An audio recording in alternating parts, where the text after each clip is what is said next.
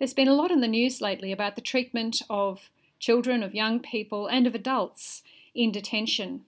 In this podcast, we look at the legal obligations towards people in closed environments and a bit about the rights of adults to discipline children. You're listening to Law Radio.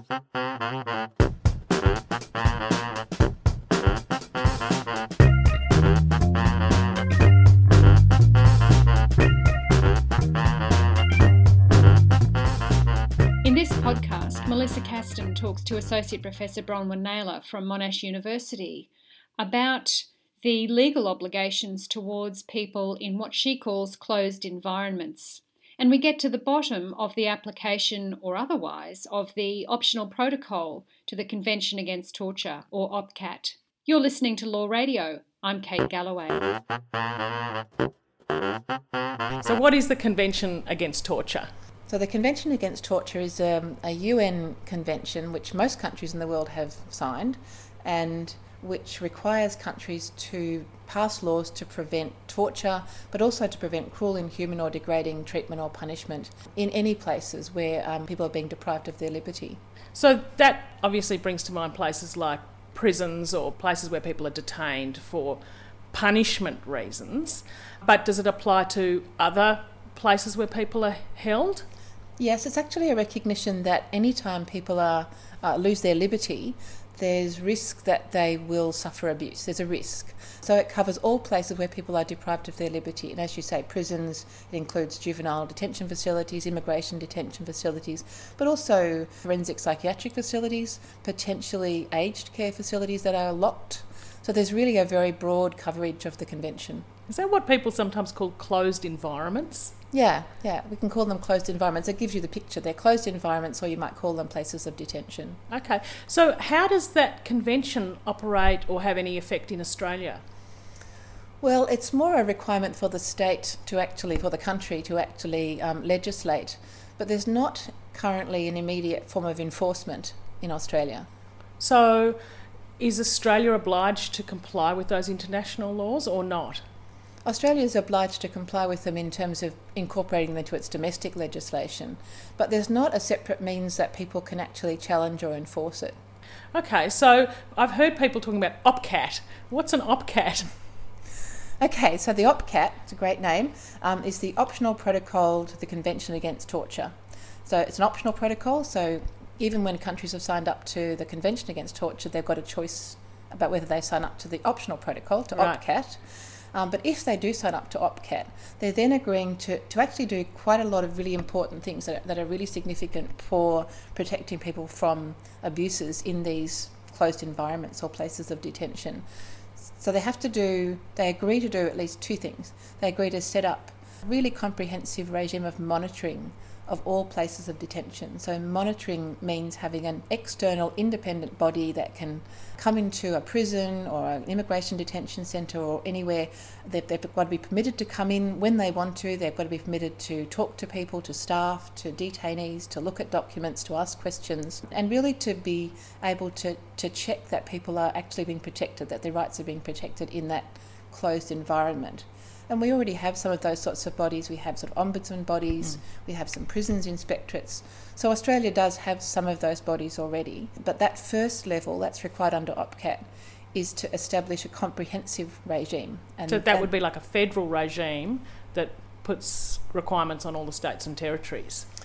It's a bit complicated in a federal regime because obviously we have states that run, for example, prisons, but we have a federal government that runs, for example, immigration detention. So there's going to be different sets of agencies or monitoring bodies, but you'd expect to have a federal regime which would perhaps set up the structure, but then you may well have separate monitoring bodies in the states. But these are all called National Preventive Mechanisms, or NPMs. So we have lots of acronyms. So we have OPCAT, and states have to set up NPMs, which is National Preventive Mechanisms, which address all the different types of closed environments and that do have that really comprehensive monitoring to protect the rights of people in those closed environments. Do you think Australia has adequate monitoring at the moment? In some sectors, it has quite strong monitoring. It's got a really strong prisons inspectorates, for example, in Western Australia and New South Wales. Victoria does have a prison monitoring body, but that prison monitoring body is established within the government department. So whilst it does do excellent work, it's also not what you would call an independent body, and it can't report publicly. So there's a number of criteria under OPCAT for what makes really good monitoring, and that includes being really independent from government, as you'd expect, being properly resourced, having the capacity to enter those closed environments when they want to, just even without announcing it. They can do it announced or they can do it unannounced, and also to have discussions with government about what they've found and to report publicly if they need to.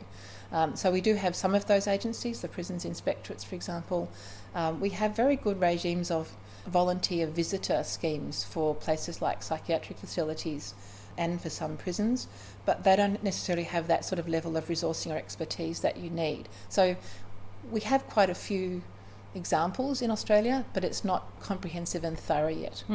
Are there places that you think do provide that kind of overall monitoring frameworks really well? Other countries or? Yes, well, I think that the important thing is that it's important to have this sort of really effective and comprehensive monitoring, and ratifying OPCAT helps to drive that. Okay. So in Australia, we should be working on improving our monitoring anyway, and building on what we already have that's great. But if we ratify OPCAT, we then have that motivation and driver to actually make sure it's comprehensive and across Australia. So other countries that have done that and have established good monitoring regimes that are equivalent really, like New Zealand and the UK, what they've done is they've looked at their existing monitoring bodies, they've looked at the ones that do have those really important fundamental characteristics of good monitoring, and they've called them all their NPM. Right. And then they've given the chief the hat, saying you're the chief NPM. Yep. And they kind of manage that across the board. Now there's another component though of signing up to OPCAT. So when a government signs up to OPCAT, not only does it agree to establish this monitoring regime across the whole of Australia, but they also agree to allow our UN committee to kind of come in from time to time and check on how that monitoring's going. Right. And also to advise and help with any sort of issues that are arising. That's called the Subcommittee on the Prevention of Torture. So you've got OPCAT, you've got to set up NPMs, and you have to have an SPT that can visit from time to time. And being part of that committee monitoring system, I guess would mean that we have to provide periodic reports back to the committee about what improvements we'd made or what problems we'd addressed. So they'll be reporting. And the way the SPT has been working to date is very much it engages with governments. It has dialogue with governments. It discusses what are the issues, what are some of the ways of improving the situation, what are the ways of addressing any problems. So it's not adversarial in that sense. It's sort of arriving to provide support and guidance. So you see it as providing quite a constructive process towards bringing a country into compliance with these international standards. Yes, that's right. I mean, it's obviously a very challenging area, but there are certainly examples already of good practice in other countries, and there's also, I've said, good monitoring practice in Australia already. So I think it's something Australia can absolutely be ready to sign up to, and it should do so. So can I turn then to this issue we've seen in the recent press about the treatment of young people in detention and some very shocking and abusive scenes of kids being treated extraordinarily harshly. How would the Convention Against Torture and even being part of OPCAT make a difference to that type of scenario that we've seen?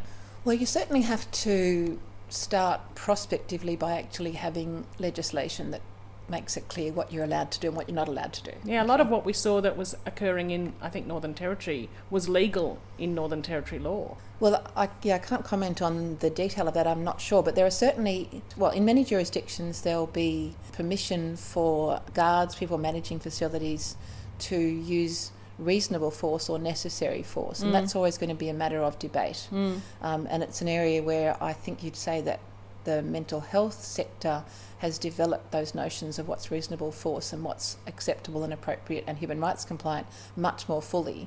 So that will be something that you'd need to go down that track as well.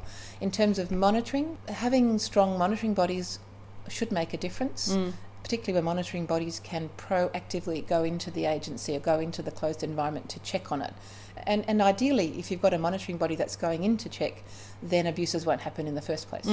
However, we did see in the Northern Territory that there were monitoring bodies that had reviewed these particular practices and had reported on them and had not had their reports taken up by government. So there's always that other issue about the legitimacy or the extent to which politically the reports of monitoring bodies are taken seriously. And again, that's where having a national framework should give that a lot more weight and a lot more legitimacy and credibility. Do you think there's something going on? I'm interested as to why these issues have come up now regarding these kids in detention and the abuses of kids in detention. Is it just an added level of media scrutiny that occurs? You know, you find out about one and then whistleblowers or reports are revealed about others.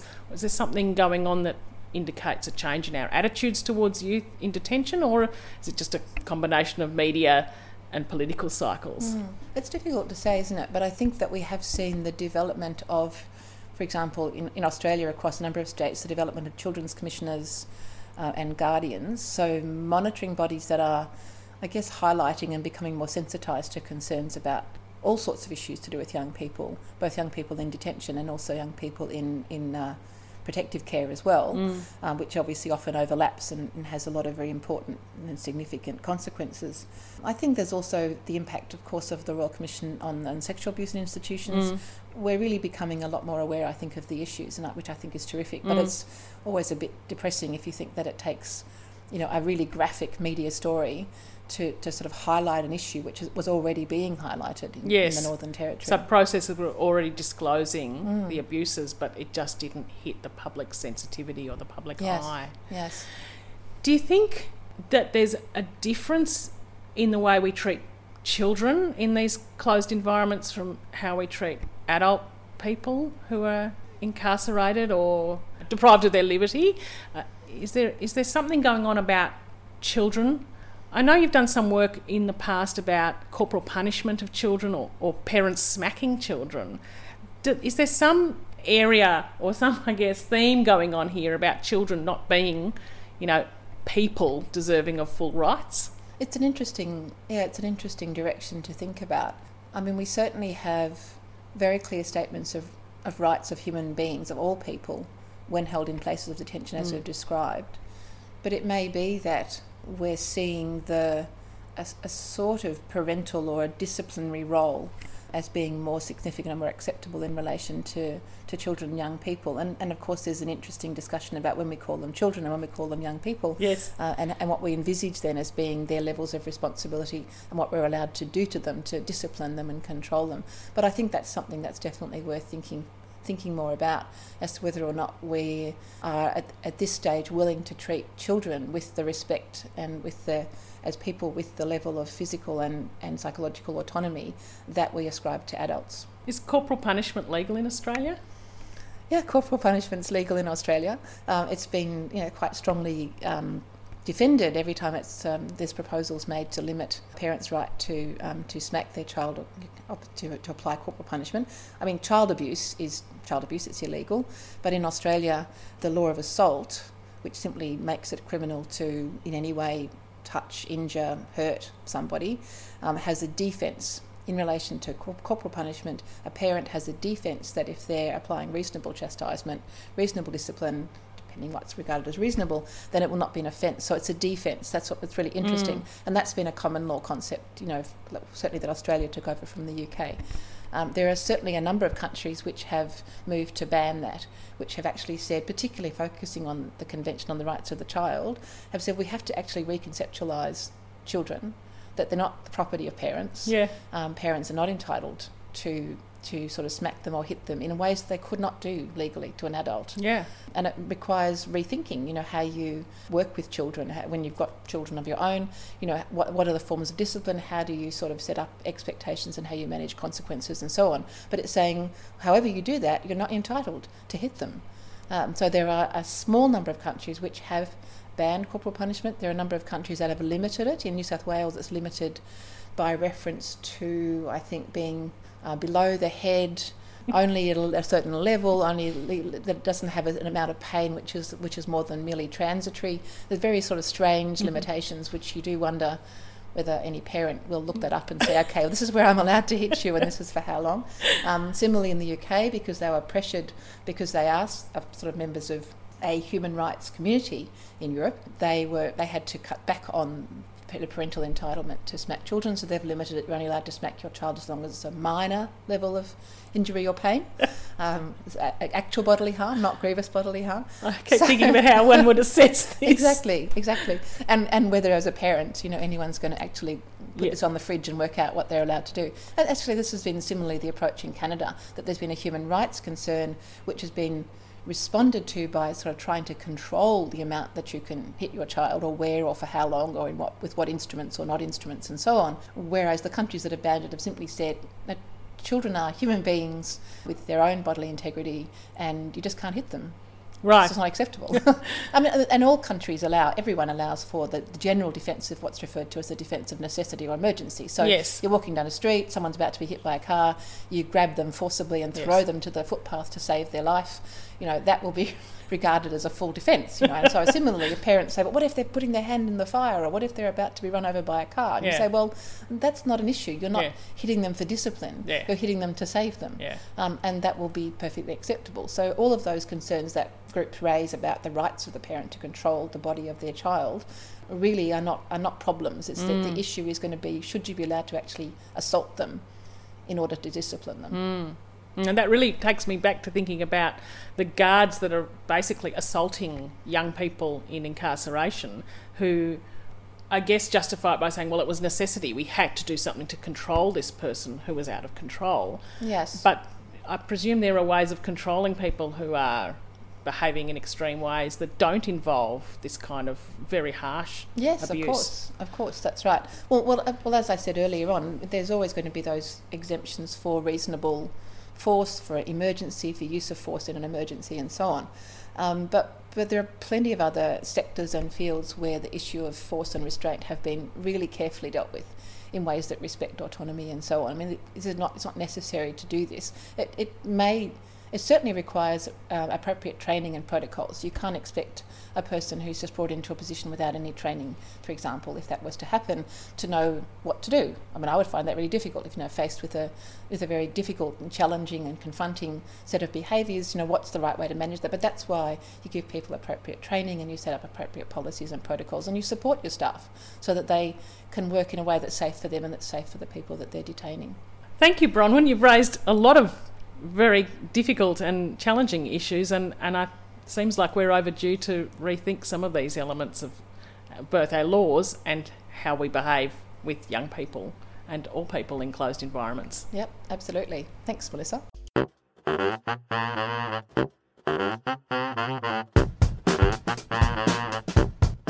You've been listening to Associate Professor Bronwyn Naylor from Monash University. If you like this podcast, you can subscribe on iTunes and SoundCloud, and find us online at lawradio.net. This is Law Radio. I'm Kate Galloway. See you next time.